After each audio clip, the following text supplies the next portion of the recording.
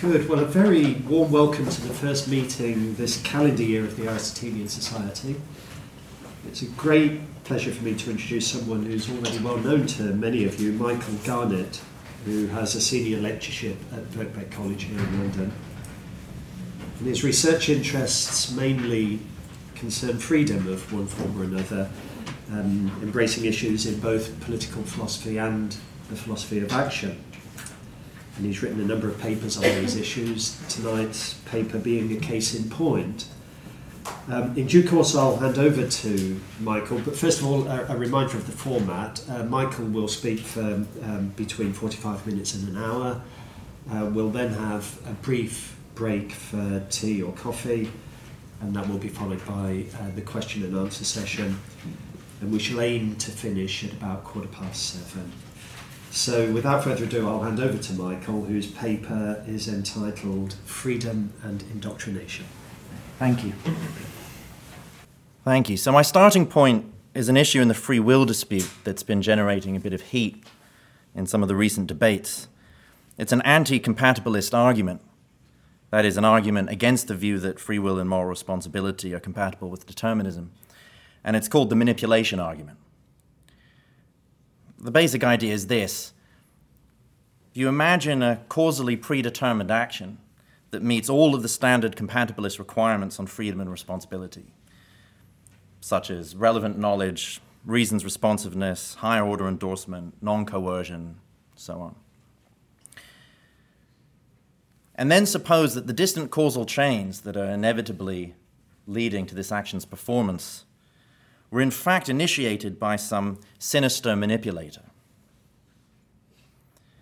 Since this further supposition isn't precluded by any of the standard compatibilist requirements, it looks like the compatibilist is committed to the implausible view that agents who are insidiously controlled by unwelcome manipulators can nevertheless be paragons of freedom and responsibility. And what's more, the root source of the compatibilist problem seems to be her very claim that freedom and responsibility are compatible with determinism. Because this is just the claim that freedom and responsibility are compatible with manipulation by natural forces. And once it's allowed that agents can be free and responsible, despite being no more than marionettes, what can it matter who or what is pulling the strings? That's the argument. And Alfred Mealy gives a particular version of this argument centered around a case that's been a focus of much of this discussion. In his case, a supremely intelligent being called Diana creates a zygote, Z, in a woman, Mary, who's destined to develop and become a particular man, Ernie. Mealy tells us that Diana combines Z's atoms as she does because she wants a certain event E to occur 30 years later. From her knowledge of the state of the universe just prior to her creating Z and the laws of nature of her deterministic universe, she deduces that a zygote with precisely Z's constitution located in Mary will develop into an ideally self-controlled agent, read an agent who meets all of the standard compatibilist requirements, who in 30 years will judge on the basis of rational deliberation that it's best to A, and will A on the basis of that judgment, thereby bringing about E. So the manipulation argument is that Ernie does not perform his action A with full freedom and moral responsibility. Nevertheless, he satisfies all of the compatibilist requirements, therefore compatibilism is false. So the basic idea here is it's one thing for the compatibilists to ask us to believe that an agent can act freely and responsibly when causally determined by facts occurring before that agent was born. But even if we can accept that, it's a whole other thing for the compatibilist to ask us to believe that an agent can act freely and responsibly even when subject to this kind of insidious backroom manipulation. So that's the sense in which this manipulation argument is something new that people are discussing now as opposed to just the same old problem for compatibilism. To date, the focus has so far been almost exclusively on the issue of moral responsibility. But this argument also poses a serious challenge for compatibilist attempts to understand human freedom in its own right. Intuitively, Ernie does not act with full freedom, and yet he may be free in all of the most familiar compatibilist senses. He might have a wide range of alternative possibilities, in the sense that he would have acted differently had he chosen to do so. He might be partially self-created, in the sense that his current character is the product of past choices made against a background of alternative possibilities. He might enjoy substantial degrees of practical rationality. He might have a large degree of political liberty, and so on. So explaining his apparent lack of freedom looks to be every bit as difficult for the compatibilist as explaining his apparent lack of responsibility. In this paper, I hope to show how Ernie does indeed lack a kind of compatibilist freedom, although not one of the standard ones. But before I explain what that kind of freedom is, it'll be helpful to get a closer understanding of this manipulation argument. Now, that's the problem to which I now turn. So the first thing to understand about the manipulation argument is that a version of it also arises for certain types of libertarian. Here by libertarian, I mean somebody who believes that free will and moral responsibility are not compatible with determinism, and also believes that we do in fact have free will and moral responsibility. Because while determinism allows Diana to be absolutely certain that her manipulation will succeed, infallibility is no more a requirement of successful manipulation than it is of any other action. So a manipulator who made it very likely that an action be performed has in the ordinary sense succeeded in engineering or bringing about that action. So let's suppose that Diana inhabits an indeterministic universe, and that her knowledge of the current state of the universe and the laws of nature make it possible for her to predict with a very high degree of probability that Z will develop into Ernie and that Ernie will A at the appointed time. And let's suppose that that is indeed what happens. I take it that many will be similarly reluctant to concede that when Ernie A's, he does so with full freedom and moral responsibility. In fact, a version of the manipulation argument can get off the ground just with reference to two quite plausible principles. So any view that accepts both of these principles is going to be subject to some version of the manipulation argument. The first is a principle I call no radical choice. For a choice or action to be free and a sound basis for ascriptions of moral responsibility, it must have been somehow influenced by some motivational element. That's purposely very broad and vague. By a motivational element, I just mean any kind of conative input to practical deliberation or choice. I have in mind things like preferences, desires, values, patterns of reason's responsiveness, and so on. And somehow influenced is here intended to be much broader than causally determined, accommodating causal relations that are merely probabilistic, as well as those that are not event causal. All that's required of this relation is that it supports certain types of counterfactual, namely to the effect that had the agent had different motivational elements, then that agent would have acted or have been more likely to act differently. This is a plausible principle. It's just the idea that choice or action undertaken for no reason, motivated by no desire, can never form a sound basis for moral responsibility or be part of a valuable form of freedom. One familiar source of support for the claim lies in the Humean idea that free and responsible actions must in some way spring from one's volitional character, and that a choice that's truly radical in the sense of bearing no connection whatsoever to one's prior character is far from being an exercise of freedom, no more than some sort of unintelligible mental spasm, or what Helen Stewart calls a kind of random upsurge of total irrationality into one's psychological life.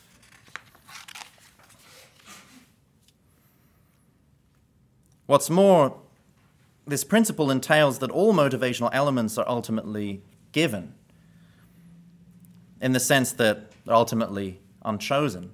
This is the familiar regress here, right? Every motivational element is either unchosen or it's the result of some choice that must itself have been made on the basis of some prior motivational elements, which were either unchosen or arose from choice made based on some prior motivational elements and so on. Because that chain doesn't run forever, what lies at its end must inevitably be motivational elements that are unchosen and having arisen from processes outside of our control. Okay, but this principle by itself doesn't yet open the door to the manipulation argument, because the relations of influence between the given motivational elements and the agent's choices and actions might be so indirect and weakly probabilistic as to give a potential manipulator no reliable way of governing that agent's behavior. So views are vulnerable to the manipulation argument only if they also endorse a second principle, which I call strong influence. An action may be free and a sound basis for ascriptions of moral responsibility, even when it has been very significantly influenced by its agent's motivational elements. Again, this is a very weak and, I hope, plausible principle. Suppose that you have absolutely overwhelming reason to act in a particular way. Suppose that self-interest, morality, and immediate inclination all happily converge decisively on the same course of action, such that it's just incredibly likely, given your current motivational elements, that this is what you're going to do. Strong influence is just the claim that this action is not for this reason unfree, or one for which one lacks moral responsibility. To deny strong influence is to accept that reason itself can sometimes undermine freedom and moral responsibility. Okay, so both of these principles are weak and plausible. That's not to say they can't be denied, and various philosophers through history have seen fit to deny one or the other, or both. But they're plausible enough that I think it's fair to call any libertarian who denies, anybody who denies either of them a radical in some sense, right? Any view that denies one of these in some sense a radical view. So let me call libertarians who reject one or both these principles radical libertarians, and those who accept them both non-radical libertarians. The idea is that if our motivational elements are ultimately given, then they might have been given by a manipulator. And if our motivational elements can influence our actions to a very significant extent, then such a manipulator could influence our actions to a very significant extent. So just by accepting these two plausible principles, we appear to be committed to the conclusion I've called manipulation, so that an action may be free and a sound basis for ascriptions of moral responsibility, even when it's been engineered or brought about by a skilled, sinister manipulator. And that, I take it, is implausible, at least prima facie. So let me call this the wide version of the manipulation argument. This version targets not only compatibilists, but also what I've called non-radical libertarians, that is, anybody who accepts these two principles. Now, it should be clear in the way I've set this up that indeterminism is not in itself a solution to the wide version of this argument, because the problematic conclusion is not that a manipulator can deterministically cause or make absolutely certain the relevant action, but just that she can reliably bring it about. Nevertheless, all libertarians require some degree of looseness in the connections between actions and prior motivational elements. And that means that manipulators can never be absolutely in control of their victims for the libertarian. By contrast, compatibilists are committed to the view that this control can be absolutely ironclad. And this means that the compatibilist looks committed to an even stronger and therefore even less plausible conclusion, which I've dubbed manipulation star. An action may be free and a sound basis for ascriptions of moral responsibility, even when it's been infallibly engineered right down to its tiniest details by a skilled, sinister manipulator. So let me call this the narrow version of the manipulation argument.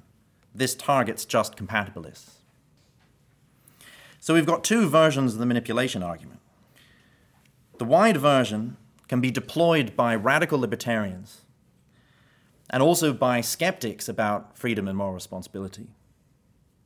And it alleges that both compatibilists and non-radical libertarians are committed to manipulation, which is implausible. The narrow version can be deployed by libertarians of all stripes, as well as by skeptics, and it alleges that compatibilists specifically are committed to manipulation star, and that this is highly implausible. Okay, that's the situation as I see it. And if that's right, the compatibilist has two tasks. The first is to explain why manipulation and manipulation star appear implausible.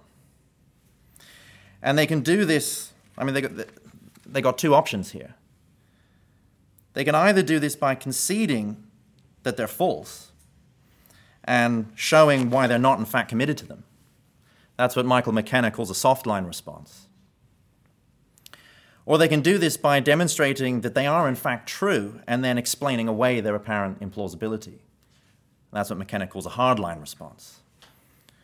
So the hardline response is to bite the bullet on Ernie and to say that he is in fact free and responsible, in which case we need some accounting as to why it doesn't look that way. The soft line response is to try to make good on our intuition that he's not free and responsible. That's the first task. The second task is to explain why manipulation star seems even less plausible than manipulation, given that the only difference between them seems to be the background assumption of determinism.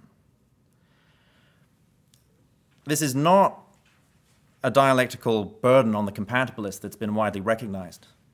But I think distinguishing the narrow and the wide versions of the argument reveals it, and it reveals it to be quite a difficult burden for the compatibilist to lay down. So in the rest of this paper, I'm going to leave this issue of moral responsibility to the side and focus just on the question of freedom. I'm going to advance a compatibilist explanation of what worries us about manipulation cases with respect to freedom. This being that there's at least one important valuable freedom that agents like Ernie lack in virtue of their manipulation. And I'm going to argue that this particular freedom is one that Ernie lacks more of under determinism, even though this freedom is compatible with determinism in general. And that's going to enable the compatibilist to explain why manipulation star is less plausible than manipulation. And finally, I'm going to suggest that even though the sort of freedom I have in mind is not itself necessary for moral responsibility, understanding the way in which Ernie lacks freedom can help bolster a compatibilist response as regards moral responsibility. But I'll come to that right at the very end.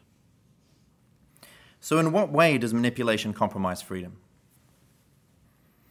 A tempting thought might be that manipulated agents lack some kind of social freedom, since they're caused to act as they do by other agents. But a little reflection suggests that this is very unpromising, because we're caused to act by other agents all the time, and we're not for that reason unfree. What's more, we're shaped and molded throughout childhood by the intentional actions of our carers and educators. So when Diana influences Ernie's future actions without his consent, she doesn't seem relevantly different in this regard from his parents and his school teachers. It's therefore unclear what conception of social freedom could succeed in capturing the fact that Diana undermines Ernie's freedom without also yielding the intolerable result that all carers and educators undermine all of our freedom. Right. So what's special about the Ernie and Diana case that's different from just the normal case? That despite this problem, I'm going to argue that Ernie does indeed lack a type of social freedom. In this section, I'm going to outline the basic account, and in the following section, I'll explain why this doesn't yield the problematic result that none of us are free in this sense. On the account of freedom I have in mind, freedom is essentially a matter of not being subject to foreign wills. It's a form of social, negative self-rule. That is, self-rule is the absence of rule by others. And for this reason, it can be understood as a kind of social autonomy. I'm going to call it social autonomy. I should add, this is by no means the only thing that we can refer to as social autonomy, and indeed it's not what most people mean by social autonomy. Before getting to the details of the account, a couple of important preliminaries. The first is that freedom as social autonomy, in the sense I intend, is a eudaimonic notion, not a deontic one. That's to say that the moral point of the concept is to describe an ingredient in a flourishing human life, and not, or at least not directly, to denote the absence of certain types of moral wrong or the basis of an agent's possession of certain rights. The idea is that part of what it is for one's life to go well is for one to enjoy a certain kind of independence from the control or manipulation of others. And to the extent to which one is subject to foreign wills, one's deficient with respect to some important human value. Slaves, inhabitants of brutal dictatorships, victims of domestic abuse, cult members, the characters in Huxley's Brave New World, are all, I take it, relatively uncontroversial examples of people whose lives are going badly in virtue of the fact that they're excessively subject to the control or manipulation of others. And social autonomy, in the sense I have in mind, is not the only value, and it often competes with other values of equal or greater importance, especially those of community, love, trust, friendship, and as we'll see later, sometimes truth and knowledge, and even rationality. Finally, there's no reason to think that in order to live a flourishing human life, one must be entirely independent of interpersonal control or be maximally socially autonomous. As with many other values, what primarily matters is that one have enough, that one not fall below some threshold such that one's store of the value is inadequate for a minimally decent human life. I take it that's what we think of the slave case, right? The slave is substantially deficient in something like this kind of value. The comparison here with another value, something like knowledge, right? We might think that having some degree of knowledge and understanding is an important human good and an important component of a flourishing human life. But we don't mean by that necessarily that to live a flourishing life you have to know everything, you have to understand everything, you have to have the maximum. What we have in mind is that there's some threshold, there's some degree of ignorance at which we would doubt that you are really living a flourishing life. What matters is that you not fall below that threshold. So I take it the situation with social autonomy is similar. Okay, and that's going to be an important point later. Okay, to the details of the account. Being subject to a foreign will is a special case of being gotten to do something. So let's say that A gets B to X, just in case B's doing X is brought about by A acting so as to bring about B's doing X. Okay, and we get each other to do things all of the time. But in only some of those cases are we subjecting somebody else to our foreign will, in the case I have in mind. So the question is, what is special about those cases? What marks out a case of getting someone to do something as this particular case of subjecting them to one's foreign will? Now, broadly speaking, there are two different ways of getting someone to do something. We can get someone to do something by modifying that person's options, say via offers or threats. Or we can get someone to do something by modifying their preferences, by persuasion or manipulation. So you think of this as a standard choice situation involving an agent who confronts a set of options and then selects one of those options on the basis of her preferences. The first way, the sort of type 1 option-oriented way of getting this person to do what you want them to do, is to play around with the options that they face through threats, offers, physical obstruction, and so on. The second way, the preference-oriented way, is to leave the options as they are, but to play around with the preferences. Now, some option-oriented ways of getting someone to do something are ways of subjecting that person to one's foreign will, as in the case with most threats. And some option-oriented ways of getting someone to do something are not ways of subjecting them to one's foreign will, as in the case with most offers. Similarly, on the preference side, some preference-oriented ways of getting people to do things are ways of subjecting them to one's foreign will, as in the cases we're interested in here. And other ways of getting people to do things are not, as with most forms of rational persuasion. Now, a complete account of interpersonal subjection, social autonomy, the sense I have in mind, would provide characterizations of both distinctions. But here I'm going to leave aside the type 1 option-oriented cases and focus just on the preference-oriented cases.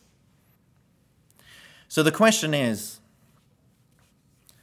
what makes a preference-oriented type 2 instance of getting someone to do something a case of subjecting that person to one's foreign will? My claim is that being gotten to do something is a case of being subject to foreign will, just in case that will is relevantly foreign. And the relevant notion of foreignness is given by the following condition, which I call the conformity of wills condition. In getting B to X, A does not subject B to A's will if it's the case that, 1, B is capable of understanding that A intends to get B to X by certain means, and 2, were B to know this, B would not repudiate A's intention, where this lack of repudiation is not itself a product of B's prior subjection to a foreign will. The basic idea is that if I would endorse your will, right, so you're trying to get me to do something by influencing my preferences. If I would endorse your intention, your aim, in getting me to do that, then your will is not relevantly foreign to me and my purposes. Actually, the account is weaker. I don't have to endorse it, I just have to not reject it. That's the basic account. Now, most rational agents have the general aim of acting in accordance with reasons. In fact, this general aim might even be constitutive of being a rational agent. So most rational agents willingly endorse any and all attempts to get them to act in accordance with reasons, that is, attempts at rational persuasion. And by the same token, most of us typically repudiate the intentions of those who attempt to influence our behavior by non-rational means. Backroom propagandists, streetwise experts of the hard sell, slick virtuosos of the soft sell, manipulative pickup artists, so on. But there are exceptions. A religious fundamentalist might care more about maintaining her faith than apportioning her beliefs to the evidence, and might dismiss all atheist arguments as the devil's work. Destabilizing such a person's religious beliefs by forcibly exposing her to such atheist arguments, no matter how rational those arguments, is therefore to subject her to a foreign will on this account. Conversely, the will of the hypnotist that I hired to help me to quit smoking is not relevantly foreign to me, despite the non-rational nature of the influence. And many of us, I take it, are happy for charities to tug on our heartstrings in order to increase our donations, as opposed to just sticking to the facts and figures. And most of us, I hazard, would prefer to be enticed rather than reasoned into bed. So to be subject to a foreign will is to be gotten to do something where the conformity of wills condition is not met. But as we've seen, what matters generally is not whether someone is subject to a foreign will simpliciter, but to what extent someone is subject to a foreign will. This is something that can come in degrees. So we need to know what it is to be more or less subject to a foreign will. And I claim that the degree of one's subjection is a function of 3 variables. The first is the strength of B's repudiation of A's intention. So the idea is just that I'm less subject to a foreign will when influenced by another's intention that I only mildly reject than by one that I strongly reject.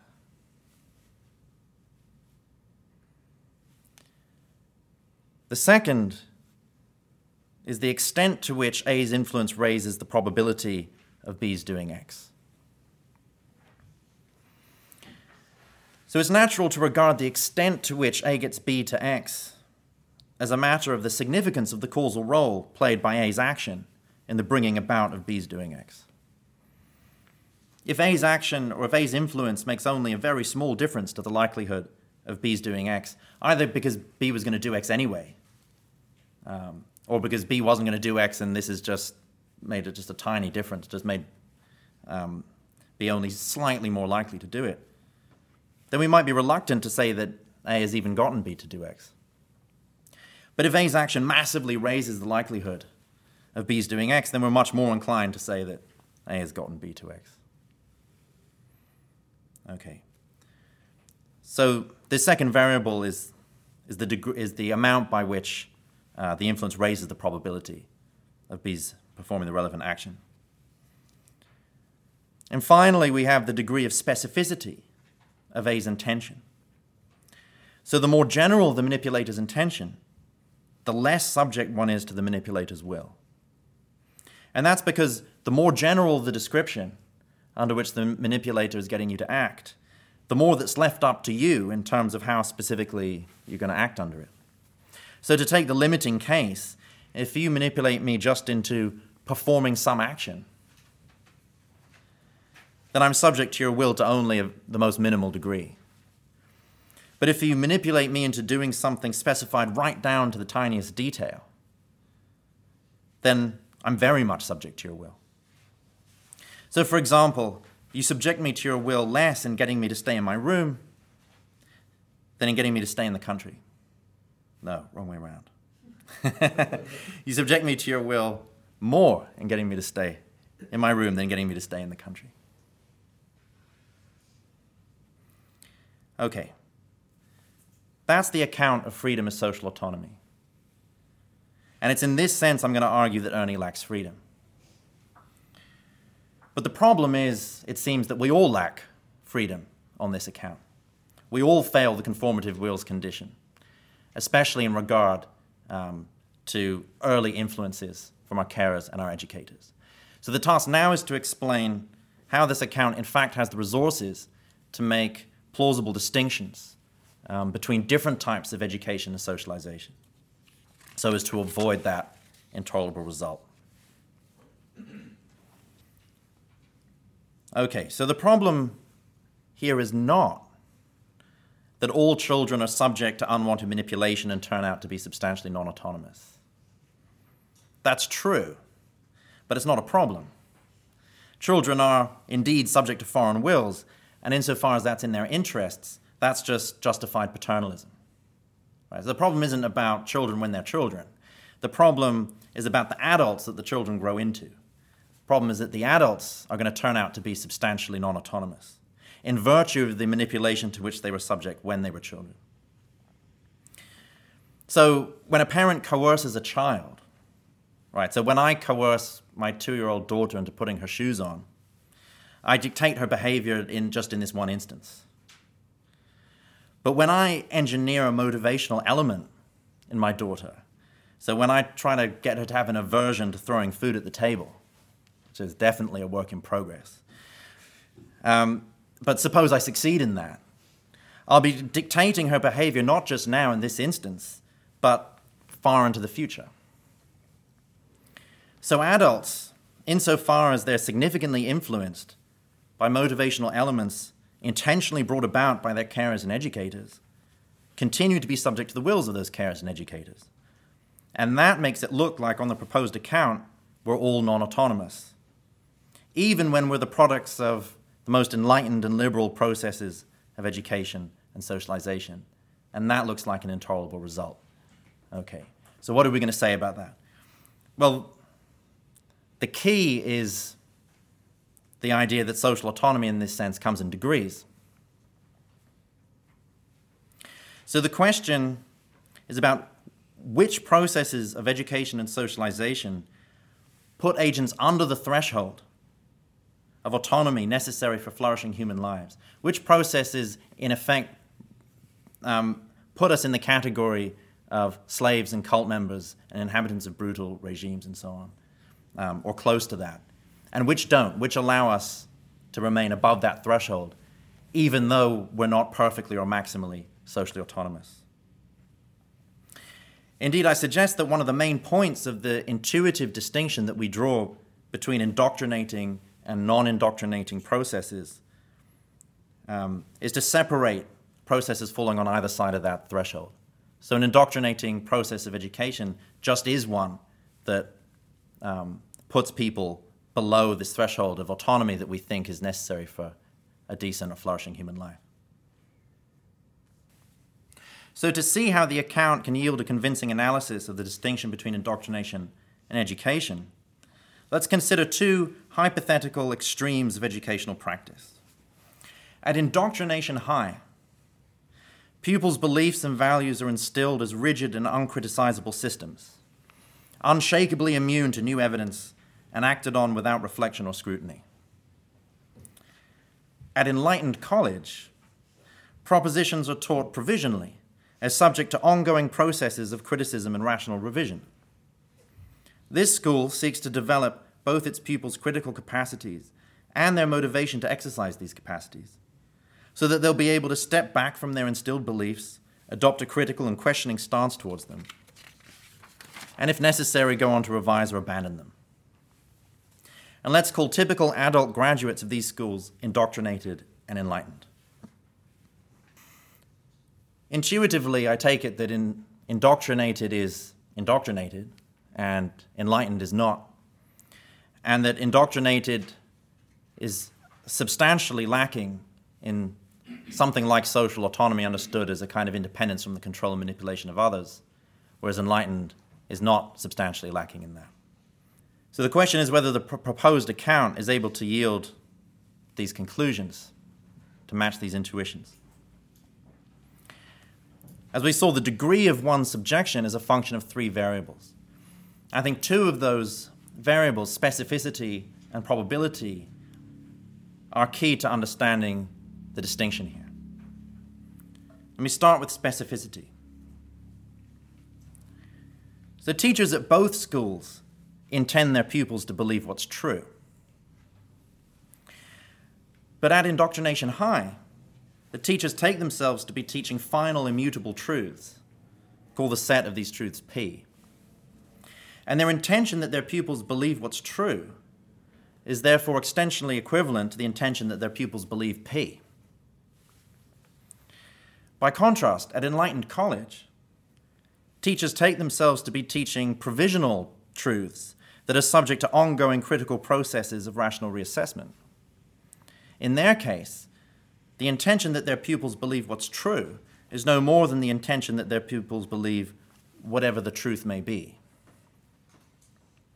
And the intention that someone believe P is more specific than the intention that someone believe whatever the truth may be. So in getting someone to believe the former, one exercises more control over her than one does in getting her to believe the latter. So in this respect, in respect of specificity, the account yields the conclusion that indoctrinated is substantially less autonomous than enlightened. The second concerns probability. So in the case of indoctrinated, instilling an attitude that P made it almost certain that as an adult he would now act on the basis of P, because his closed mind makes revision in light of new evidence unlikely.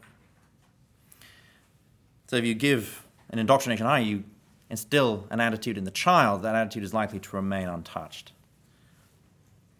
But in the case of enlightened, instilling an attitude that P made it only somewhat probable that she would later act on the basis of P. And that's because enlightened's more open mind, constituted by her capacity for and motivation to engage in critical reflection, makes it possible that she will at some point revise or abandon the attitude. And that means that the teachers at enlightened college cannot reliably predict what conclusions their students will eventually come to. And that means that in the case of enlightened, the chains of diachronic control are substantially weaker than in the case of indoctrinated, and that enlightened is therefore substantially less subject to the wills of her former educators. So in this respect as well, we get the result that indoctrinated substantially lacks autonomy in a way that enlightened does not. Now we might think here in relation to the probability point, okay, why bother with fostering critical attitudes and rationality and so on? If we care about autonomy in this sense, why not just implant a device in the students' brains that will generate beliefs at random? That's another way of making their future actions less predictable. Well, on the proposed account, these students would indeed be significantly independent of their teacher's will. They would be beyond the control of their teacher. And they would indeed be significantly socially autonomous in this respect. But of course, they'd fail to lead flourishing human lives, not because of any deficiency with respect to social autonomy, but because of a crippling lack of rationality. Just as indoctrination is not the only kind of bad teaching, a lack of social autonomy is not the only kind of suboptimal life. Autonomy is not the only value. So,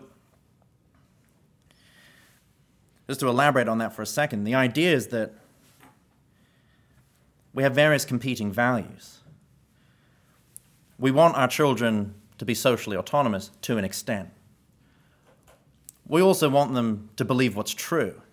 We want to successfully transmit some of our knowledge to the next generation.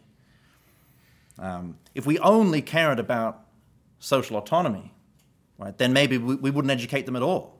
We just let them work things out for themselves. If we only cared about transmitting our knowledge, right, then maybe we'd indoctrinate them. But because we care about both, we've got to find some sort of compromise.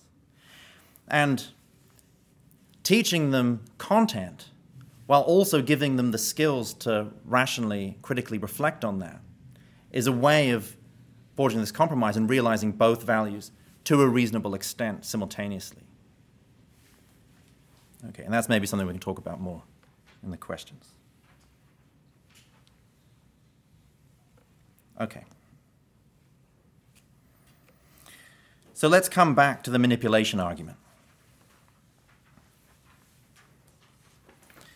As we saw earlier, the compatibilist has two tasks. The first was to explain why manipulation and manipulation star both appear implausible. And we can see now that as regards freedom, the compatibilist has an answer, which is that they're both false. Ernie lacks freedom in the sense of social autonomy because Ernie is subject to the foreign will of Diana.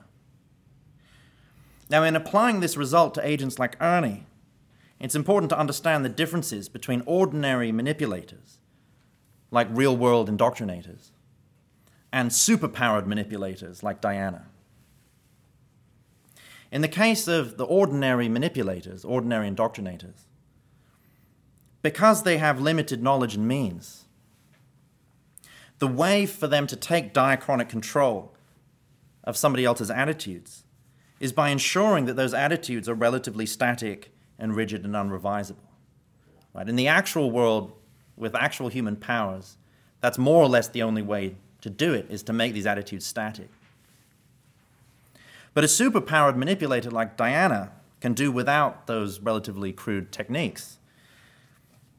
Her unnatural powers of prediction allow her to assume a similar or probably greater level of diachronic control, while allowing her victim flexible, revisable attitudes. Right? So to exercise a diachronic control, she doesn't have to make the attitude static the way a real indoctrinator does, because she can predict the future and she knows everything and so on. She can exercise her control in a more sophisticated way. So rigidity of attitude, which is often the defining mark of indoctrination, is actually just one means by which an agent can exercise long-term interpersonal control over another. In our world, it's probably the only means. So Ernie is every bit as lacking in social autonomy as indoctrinated, just by different means. And that's why he has substantially less freedom than he would have had he originated without Diana's involvement. That's the first task. We saw that the compatibilist also had a second task, which is to explain why manipulation star, right, which is the claim that an action can be free even when it's been infallibly engineered right down to its tiniest details. To explain why that is even less plausible than just plain old manipulation. And this account enables the compatibilist to do that too. The compatibilist can explain what it is about determinism that aggravates whatever troubles us about these manipulation cases. And it's that determinism enables a superpowered manipulator like Diana to engineer Ernie's actions with certainty. Right? Something that she could otherwise do only with some degree of probability. And as we saw, the degree of probability by which a manipulator affects her victim's actions is one of the variables with respect to the degree of subjection varies. So under determinism, Diana can subject Ernie to a far greater extent than she could do under indeterminism. That explains our intuition, right, that manipulation star is less plausible. But it explains it in a way that's friendly to compatibilism in general. So the compatibilist can say this: it's true that libertarian free will makes it harder for supernatural beings like Diana to manipulate us. Were we to have libertarian free will, beings like Diana would have a harder time. And that means that were we to live in a world populated by those kinds of beings, then we would have reasons of social autonomy to value possession of libertarian free will. But we don't live in that world. And the sorts of manipulators, the ordinary manipulators that we actually come up against,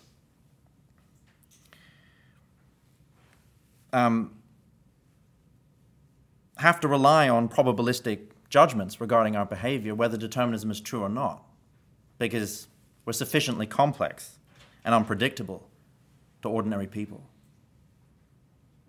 So one of the reasons, the compatibilist can say, why this focus on superpowered manipulators is rhetorically favorable to incompatibilists is because it directs our attention to contexts in which libertarian free will has this special social value. But that's not a kind of value possessed by libertarian free will in our actual context. So I said I'd end by saying something about moral responsibility. I've tried to argue that compatibilists can use this idea, this account of social autonomy that I've proposed, to construct a satisfying response to the manipulation argument as it applies to freedom. But moral responsibility does not require social autonomy in this sense. And so none of these considerations help the compatibilist directly with respect to responsibility. That said, I think that understanding how the manipulation argument fails with respect to freedom can help indirectly. Now, Michael McKenna is a compatibilist who's written quite a lot on this argument. His view is that the best response in the end for the compatibilist as regards moral responsibility is a hard line one. That is, the best response for the compatibilist is to insist that Ernie remains morally responsible despite the manipulation. And there are various arguments and considerations that can be marshaled in defense of that claim. Compatibilists can try to make that seem a bit easier to stomach. But even Michael McKenna concedes that manipulation star retains a kind of lingering implausibility. So we can do everything we can to cast it in its best light, still feels something not quite right about it. So what the compatibilist needs as regards responsibility is a plausible explanation of why manipulation star might retain this lingering implausibility if it's in fact true, as the compatibilist will claim. To that end, it's essential to keep separate two claims. The first is that people like Ernie may be fair targets for praise and blame. The second is that people like Ernie may be paragons of agency more generally. Now, in asserting the first, that Ernie can be a fair target for praise and blame, it may be that compatibilists are also taken to be asserting the second, that Ernie can be a paragon of agency. And to be honest, that's not entirely unfair, because prima facie, compatibilists are just as committed to both claims. Moreover, as Bernard Williams explained, there's a kind of easy tendency to move from the idea of one's being responsible for some action to that of one's being a responsible agent, where the idea of a responsible agent is liable to take on the air of some more general ideal of agency. As I've tried to show today, compatibilists have sound reasons for rejecting the second claim, the claim that Ernie can be a paragon of agency. And once that claim is out of the picture, once it's conceded that something is importantly amiss in radical manipulation cases, it may be that the first claim, specifically about praise and blame, might be an easier pill to swallow. So in that way, supplementing a hard line on responsibility with a soft line on freedom in the way that I've suggested, a combined strategy we might call a two-line response, may perhaps help to bring compatibilists closer to a convincing overall reply to the manipulation argument. Thank you.